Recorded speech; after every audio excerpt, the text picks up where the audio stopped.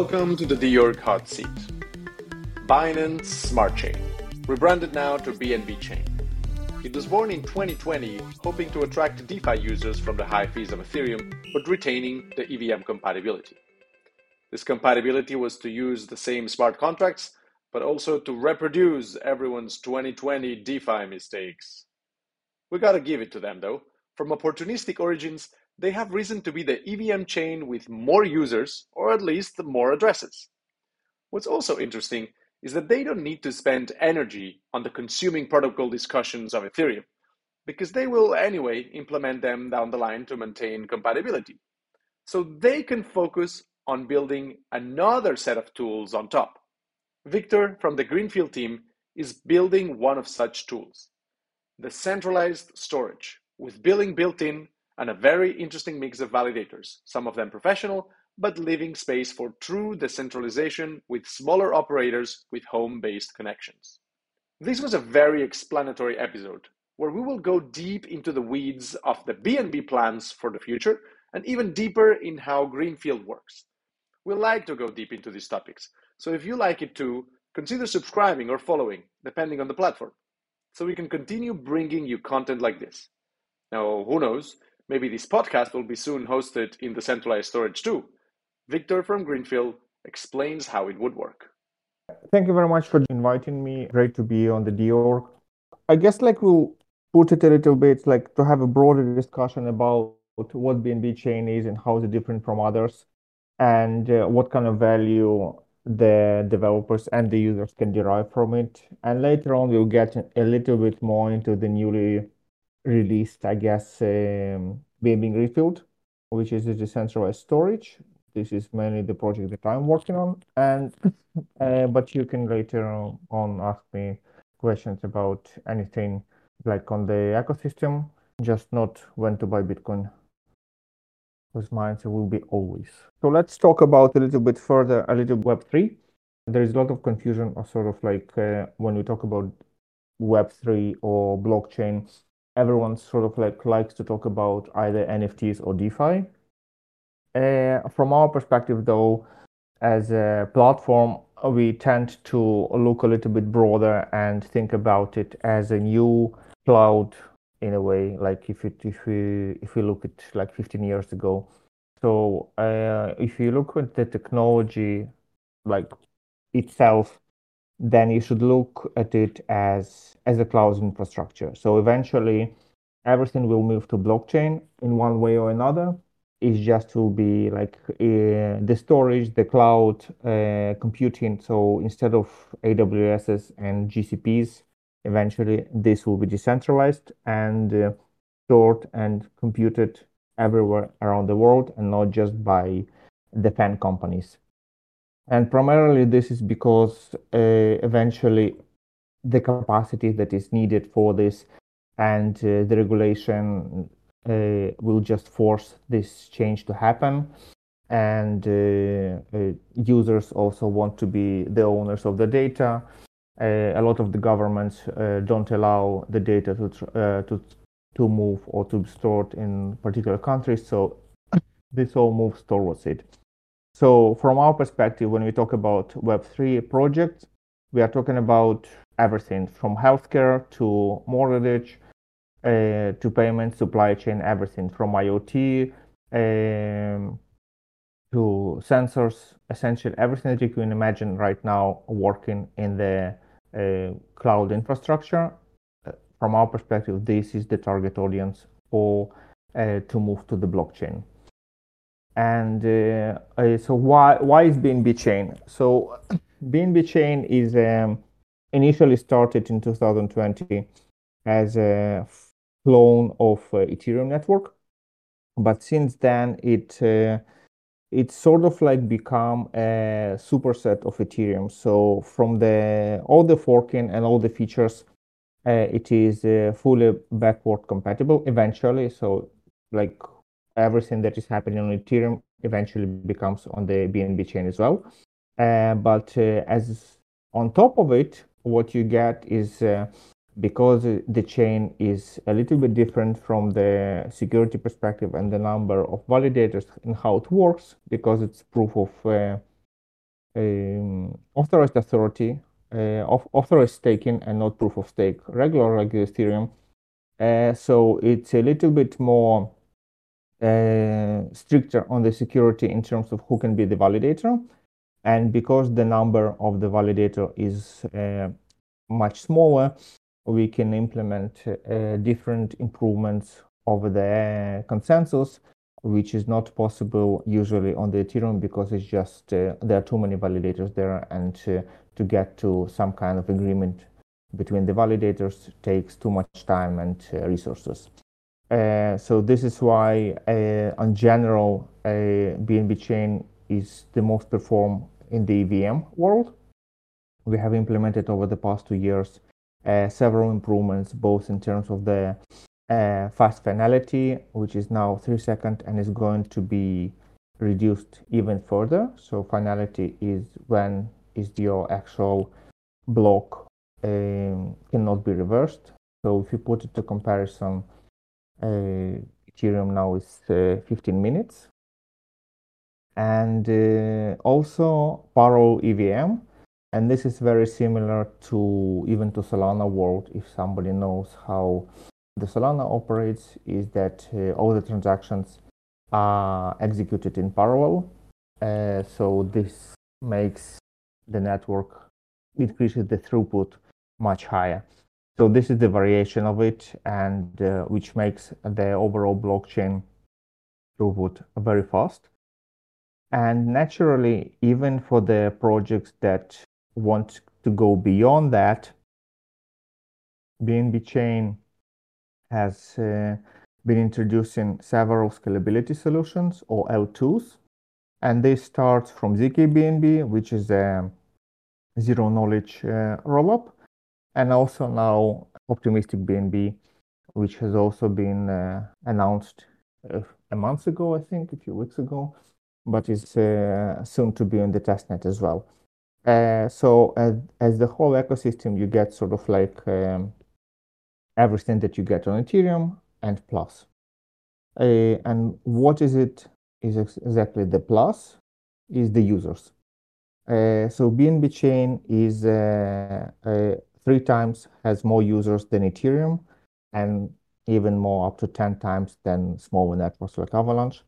But in general, this is the most sort of like crowded network among all the blockchains, both in terms of daily active users and in terms of transactions. So it means that from the project perspective, essentially, when you come to it, it's you have the users like to be able to adopt your product or your services.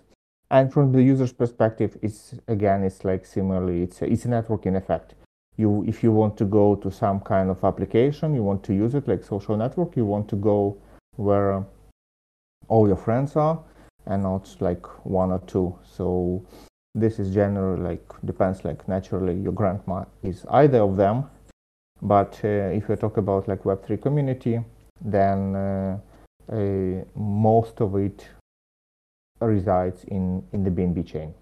And this makes it easier for the projects to adopt new users and also new use cases, as there are just more people to try it out. Naturally, there is a law of big numbers. Not everyone will even try it.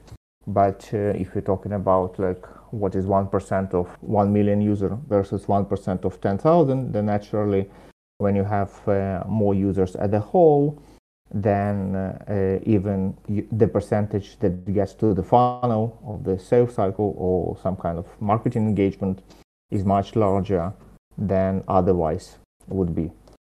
So what is it, BNB chain? So over the years, there was different naming back and forth. So when we talk about the BNB chain, is essentially everything, all the blockchains that reside within the ecosystem. There is also BNB Smart Chain, or BSC. This is essentially the EVM compatible smart contract network. This is the Ethereum, so to speak. This is where the smart contracts live, and this is the main blockchain with which users interact. There are different rollups on top of it, essentially scaling it up. as I mentioned, Ziki, optimistic, and it's not restricted to one. You can have several Ziki or several optimistic, just as you have in Ethereum. And recently, we have introduced a decentralized storage to be able sort of like to support all this compute from the storage perspective. If you look at similar to Amazon AWS, then up until now we had sort of like different variations of compute machines, either it's E2 or lambdas, and now we have S3 to support all this. This has now become to testnet, but very soon it will reach the mainnet, and this will essentially compete with the decentralized storage as well as decentralized for like initially probably for the Web3 projects, but later on we'll see maybe even for the traditional cloud projects. So how is it different and what does it do? So the main difference, if we put all the marketing aside, the main difference is that you actually can own the data and you can trade it, or you can change the metadata, or essentially the ownership or the permissioning. And simply put, it is that you have a file, you can upload it, similar to what you can do to IPFS and Filecoin today and Arweave. But what you can do is you can connect this file to the smart contract which runs on the BNB smart chain and change its metadata. And later on, we'll be able, in the second phase, you'll be even able to do data processing. Right now, though, essentially you can do is build very easy, sort of like a Dropbox or a Google Docs with so you can change files, you can share it, you can update it, everything within the Web3. So you don't really need to go to the traditional cloud. Everything can be done within the Web3, and this is the sort of like the innovation of it. When we compare it to others, there are several differences that are worth noticing. So on the availability proof, more or less everyone has a variation of it. So everyone checks that indeed the data is there. So this is more or less the same everywhere. The main difference comes at programmability, where the data itself or the files can actually be now programmed through the EVM network with the BSC, BNB Smart Chain. It supports delete for the ones who, so for instance, Arweave does not. And it very similar to or exactly the same essentially as AWS S3 from the billing and fees perspective. And this is essentially has very big implications in terms of the whole ecosystem. And to understand why, you need to understand how the current decentralized storage works. Essentially, you're paying only for the storage. So if you go to any of these, to the Filecoin Arweave or Storj, you pay either forever or per date or whatever, but you pay for the data to be stored, not for the data to be retrieved. And what it means that when you have file that exceeds sort of like interest and has a lot of traffic, a lot of reads, then this becomes a problematic and the data is not longer available. It is there, but you cannot reach it. So it sort of like makes it not a reliable solution for any useful commercial project. And this is one of the main issues that Greenfield is trying to solve, essentially for the storage providers to be able to be incentivized both to store data and to serve data. And this means much greater availability and reliability of the service, which means that we should be able to meet the commercial standards and the demands of the commercial products for them to be built on top of it. From the token perspective, it uses the same BNB token as all the projects in BNB ecosystem. So it means that it's not tied to some kind of like niche domain, but rather a broad, well stabilized token. So this is also a plus for to be able to predict your costs as a project or even like as a user, to know how much exactly you will pay and not to be sort of like to check the market every day whether it's jumped or not on the daily basis. Maybe I can start with a couple of questions on Greenfield. So, can you go a little bit more in depth in the trade-offs on the data availability proofs? What are the main trade-offs between proof of challenge and proof of replication, for example, or just the rest?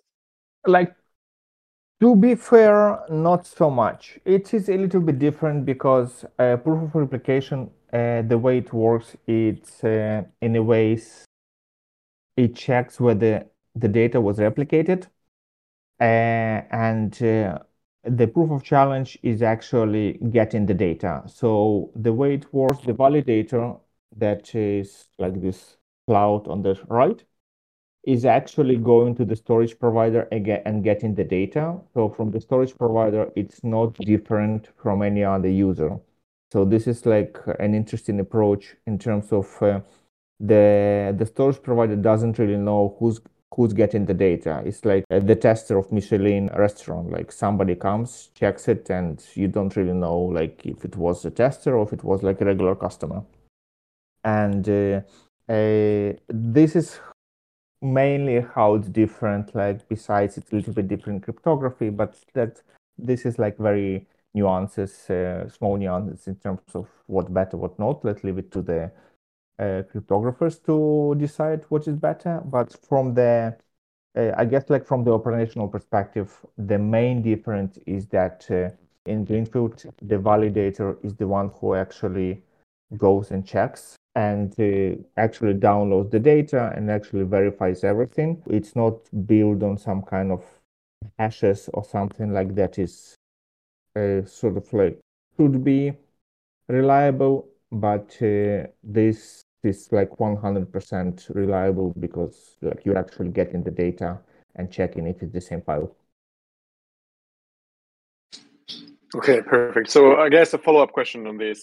You mentioned the testers who are like a part of the ecosystem as well. But who are the rest of the actors? Who are the stakeholders here? There's the tester, there's whoever wants to store data, there's the user who wants to access this data, and then there's also like a node operator, I guess. Yeah. I'm not sure. Correct me if I'm wrong. So there's from our perspective, there are three, I guess, stakeholders.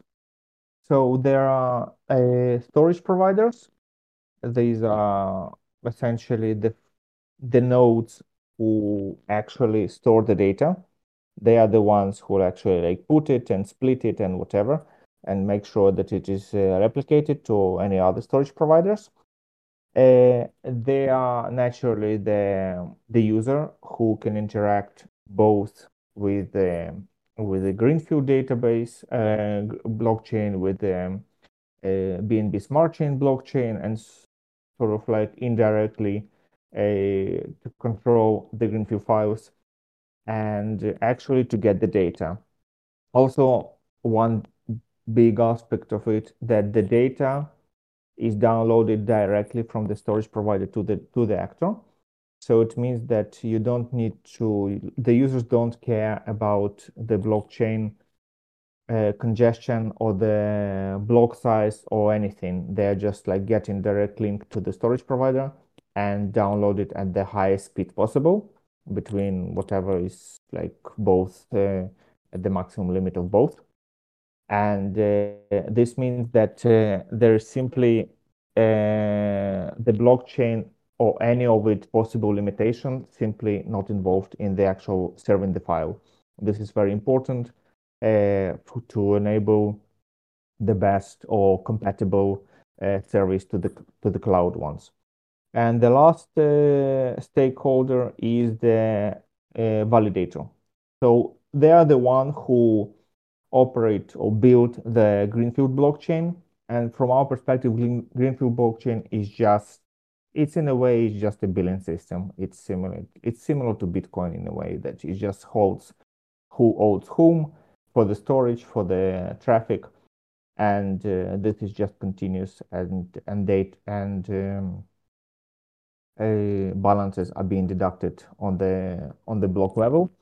And what they're also doing is they are communicated between the Greenfield and the BNB Smart Chain as the relayers. This one, so this one relayers are actually these ones, the validators themselves, and they are the ones who are doing the challenge. So they're a little bit like they have more responsibilities compared to regular blockchain, because on regular blockchain they're just like building the blocks and that's it. So here they also serve as the relayers and they also serve as the challengers. So they have much more responsibility, but also naturally much more reward because all these lines eventually get rewarded for the operation, and thus like sort of like this makes the whole system sustainable. Right. Thank you. Thank you very much. So we got the validators who perform roles like the testing and also the billing and the tracking of the usage of the storage. Then we have the user who has two roles. It can be storing data or it can be retrieving data. And then we have the storage provider. Is that correct? Yeah, and the user can also interact. So essentially, it can also change the permission of the data. So this is Right. so Okay. it doesn't make it only the storage system. It also makes it like you can share the file to separate people. You can remove the access. So for instance, this something like Spotify, for instance, if you own, like if you created your own podcast, for instance, and then people could get access to it through the BNB Smart Chain. They will pay you a little bit of tokens, and then you will provide them access to this file with some kind of expiration, and they will be able to hear it. You'll get money for the like sort of like royalty for listening, and deducted from that amount, the money will be deducted for the storage and for the traffic. And this is how essentially the billing model works in terms of flows. So each user in the system has inflow, the royalty, so to speak, from the monetization of the data, and the outflow. The outflow would be for the actual operation, like for the storage and for the traffic that is being used by your users. And eventually, like your net flow is like how much money you get minus how much money it's like balance sheet eventually, like from the like traditional finance. Right. That slide is great. That's very clear when you see it here. That was actually going to be my next question. So I just have one last question on Greenfield, and it's about the storage providers. What are the requirements for being a storage provider? But in terms of bandwidth, in terms of minimum amount of storage that you Yeah. provide? So there are two types. There are two types of storage providers. There are primary storage provider and secondary storage provider. So the primary storage provider is the one who is actually serve the data. So they need like to have more capacity in terms of network and in terms of file storage, because they need to have store the full chunks. And the secondary storage provider is just used for replication. So for instance, if you upload the file to the Greenfield network, then it is being split and like the chunks are being replicated to the secondary storage provider just in case. But all your interaction will be with the primary storage provider, which you can choose depending on the pricing, depending on the terms and conditions, like this kind of stuff. So the idea is that the primary storage provider will generally be established businesses in the cloud industry, because you would have to have like an actual cloud rack for this. So it doesn't have to be like stadium-sized Google servers, but it has to be like a few racks, or like a room or something. So it still costs money, like I guess.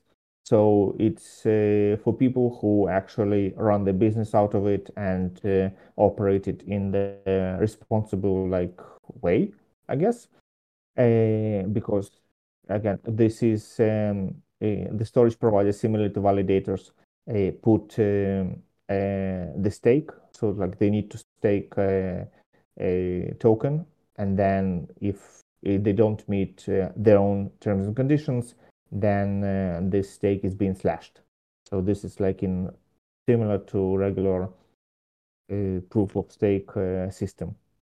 So this is why naturally they need to be like responsible in terms of bandwidth, in terms of storage, in terms of everything. The secondary storage provider can be anyone, because the chunks are very small. They're 16 megabyte. So essentially, even you can put some like your old computer, a few hard drives, and you can set up a secondary storage provider and participate in the network as a replicating node. You don't have to serve anyone. You just, from time to time, you are being challenged that the data is there, and that's it. So this is the main, I guess, differentiation between both in terms of requirements and both in terms of type of sort of like of users or types of operation. And from the primary storage provider, it needs to have it's similar to the node of the validator. So currently, when you want to have a validator node, so you have to have a traffic, you have to have enough both bandwidth and the storage. So from the IT requirement, it is the same. We currently think it will be exactly the same. Just you have to have much more storage, because this is what you like mostly be using up. But like if we are talking about if it's some kind of large, extra large, tool extra large, and this kind of stuff, if when we talk about cloud perspective, then it should be the same.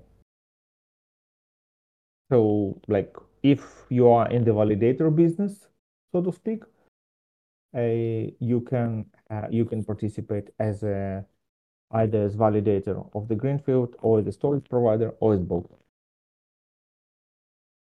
Fantastic. Perfect. Thank you very much. That was a very, very detailed answer. Do you need to be running a BNB node in order to be a storage provider? I would say no, because it's a different node. So there are BSC, like BNB Smart Chain network, which runs BNB Smart Chain node to build the BSC network. But similarly, you have Greenfield blockchain. So it is in a way similar blockchain. So you have to have a node. It just will be a different node, and the validators are not the same naturally. Gotcha. So like, but in a way, it's similar. It's very similar, because like it's also built on Cosmos SDK, just like on the newest one. So it also like enjoys all the recent changes that the Cosmos community has incorporated into their node, and the recent change in the Tendermint SDK, which has now been rebranded also. So this is like more of the like very, very Cosmos-based blockchain. Great, perfect, cool. I think we don't have any more questions on the greenfields in the chat. Maybe they will appear later, but maybe you can continue with the presentation. Absolutely. So I guess the last thing that I wanted to talk about is a little bit about payments. So as we talked about like you have this inflow, you have this outflow, but what is interesting that you can actually create sort of like wallets for different objects and for different buckets. So you can also like segment it in terms of like I guess like the operation. You can have different buckets for different operation and different payment accounts, different wallets for it.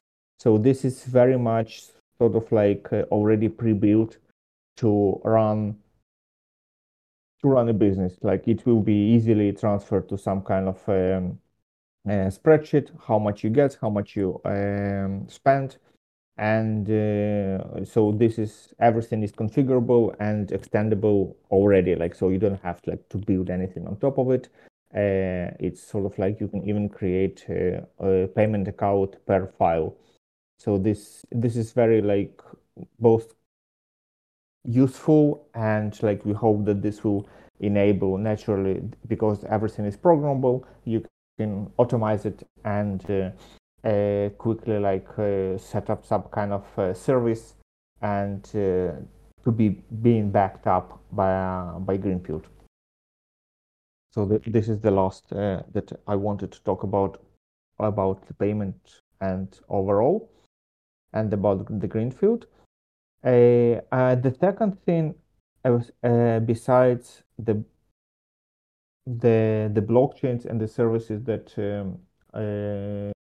participate in the BNB Chain community or ecosystem, I would like to talk about the Avenger DAO. And this has brought a lot of attention recently. So this has been launched in September, I think, last year. And so the main idea is to create sort of like the automized tool for the monitoring of hacks.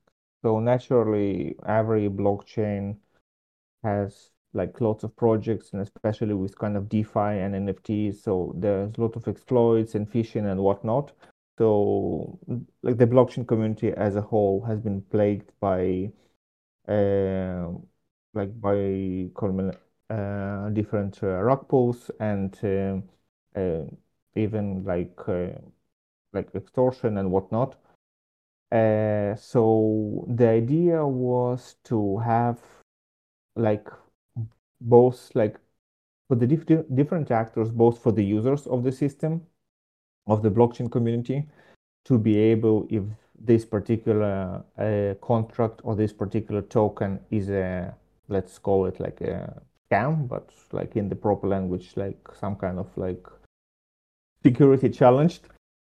And from the project perspective, this is also turned out to be very interesting, because if you are to build some kind of lending system, for instance, where you operate in the DeFi space and integrate with a lot of different DeFi projects, for instance, you're lending it from one platform, then aggregating it and taking it on another platform, your operation can be integrated with 5 to 10 different DeFi platforms. Depends on the complexity, I guess, of the model. And while you yourself can have the most strict security like practices in terms of programming, you don't know what happens with other projects. And we've seen like over the last years what thought to be like big projects with a lot of traction, a lot of users, in the end when they got hacked, and after the sort of like post-mortem to understand how this happened, this was just like because of like some foolish things that could have been avoided. And in fact, like most of it, like 90% of the hacks can be avoided, but unfortunately not. Like this is just like from poor practices. And so what Avenger DAO does is essentially automatically both scans the smart contracts and creates sort of like a notification system for the projects to understand if any of the projects that you're communicating with is being hacked, so you can automatically shut down that operation and not to be liable to somebody else hack. And this turned to be very fruitful to sort of like stop or to reduce the chain reaction across the ecosystem when you have a big a big project fail. So for instance, like Luna last year, so this was a huge project and there were a lot of DeFi projects also like built on top of it, and this created like the whole cascading effect. So this sort of like was created as an aftermath of that event, and to avoid such things in the past. So naturally things will be hacked in the future. Nothing is impenetrable, but this particular tool that is working on the BNB chain is intended, especially for the DeFi projects, to be sort of like another line of defense against malicious actors and like this kind of stuff.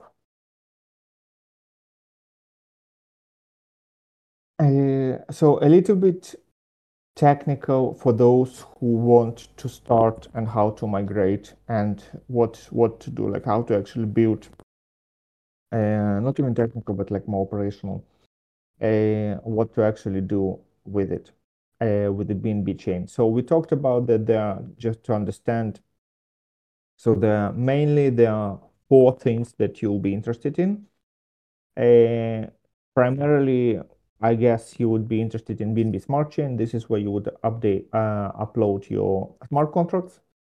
Then, if you think that already that your project is already does not meet the demand from in terms of you want to very high performance, this kind of stuff, so you can go either ZK rollup or optimistic rollup. So optimistic rollup is EVM compatible, so you can also build on it using the smart contracts.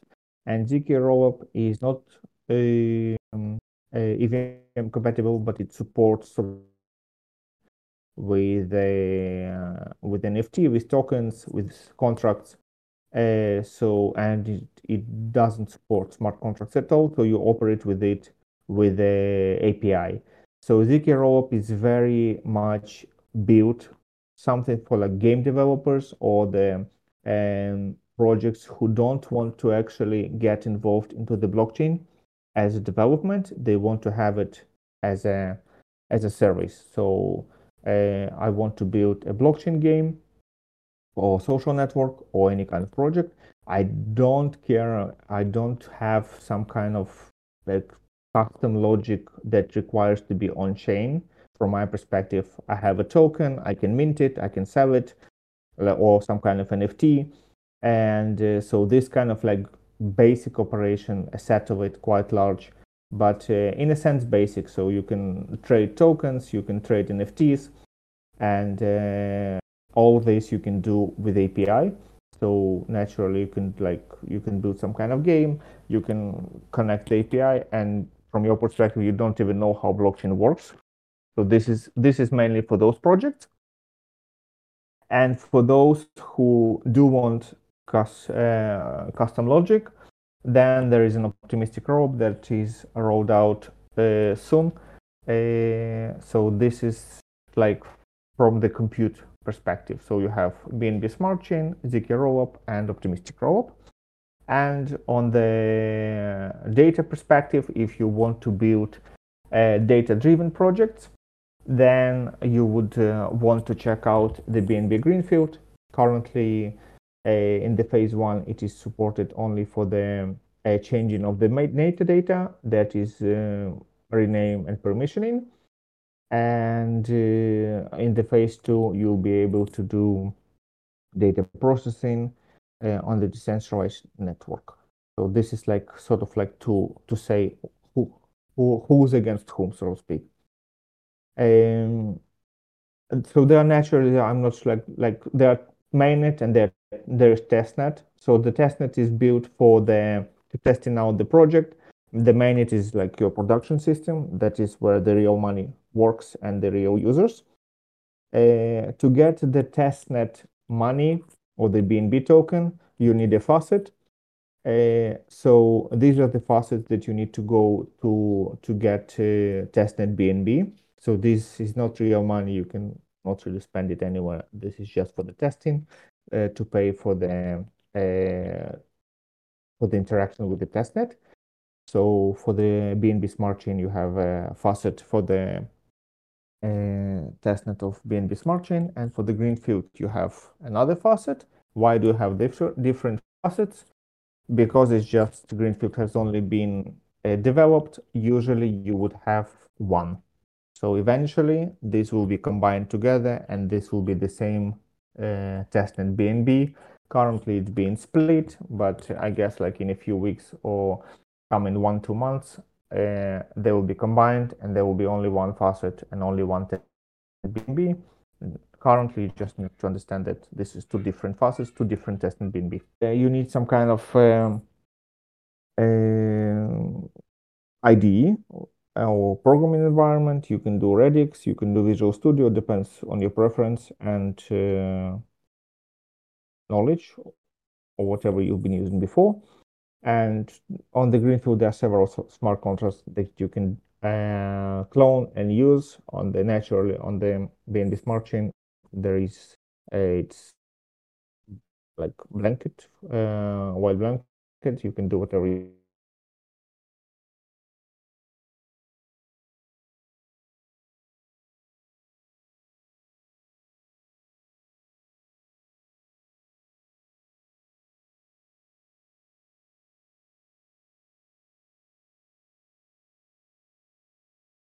problems that are to use in terms of smart contract development. There are a lot of development tools have been developed because it is EVM compatible. So all the tools that are in the available in smart chain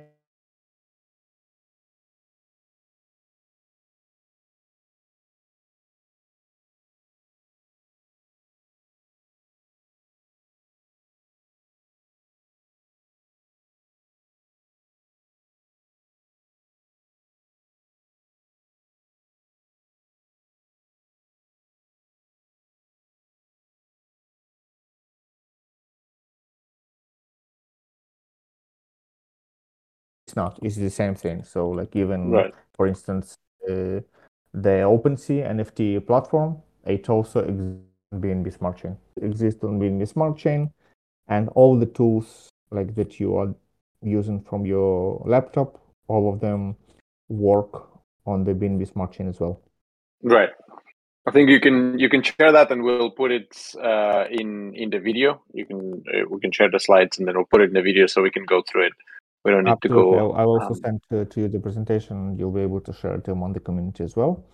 Fantastic. And a little bit so that it will be easy because it will be recorded. So just about the RPC points, this is very confusing. There's a lot of like support questions around it. So I just like put it on one slide.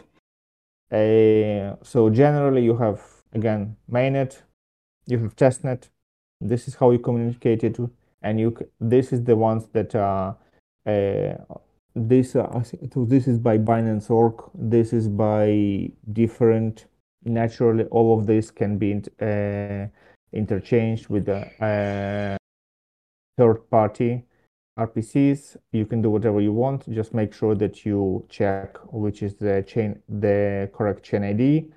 So mainnet is 56, testnet is 97. So don't use some kind of config files for it because there were a lot of confusion, lots of money got lost. Be careful about it.